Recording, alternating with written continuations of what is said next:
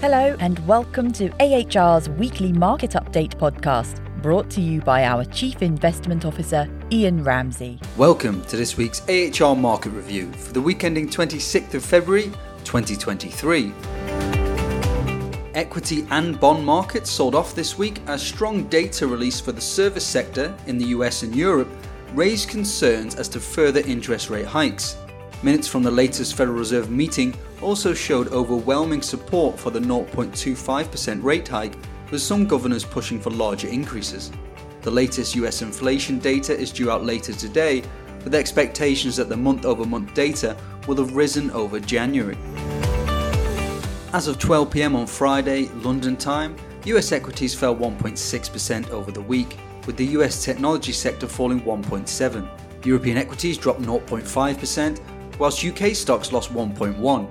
The Japanese market sold off by 0.2% and Australian stocks dropped by 0.5%. The emerging markets fell by 1.2%, with offshore Chinese stocks selling off by 3.4%, but onshore A shares rising by 1.3%. US Treasuries sold off, with the yield on the 10-year, which moves inversely to price, rising to 3.91%.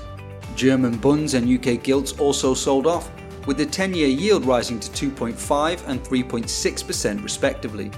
Similarly, most commodities also declined, with gold falling by 1.4%, now trading at $1,823 an ounce. Copper fell 0.7% to $8,884 a tonne, and crude oil fell, with Brent crude currently trading at $82.8 a barrel. The US dollar rose on the back of further interest rate rises, with the dollar appreciating by 1.2% versus the euro, now trading at $1.06, and by 0.5% versus sterling, now trading at $1.20. Earlier in the week, service sector purchasing managers' indices were released, which seek to understand the operating environment companies find themselves in and are frequently considered a good lead indicator by investors.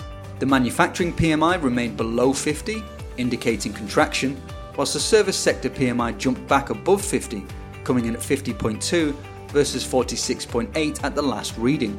It was a similar story in Europe, with the manufacturing PMI remaining below 50, whilst the service sector PMI came in at 53, higher than both last month's reading of 50.8 and forecasts of 51. Even the UK's service sector PMI jumped above 50, coming in at 53.3 versus 48.7 for the previous month. The continued strength in the service sector, combined with inflation remaining well above central bank targets and very low levels of unemployment combined with rising wages, is raising expectations for further interest rate hikes, despite it being well recognised that monetary policy acts with a lag. That's all for this week's AHR Weekly Podcast. Thank you for listening, and for further investment insights, head over to ahrprivatewealth.com.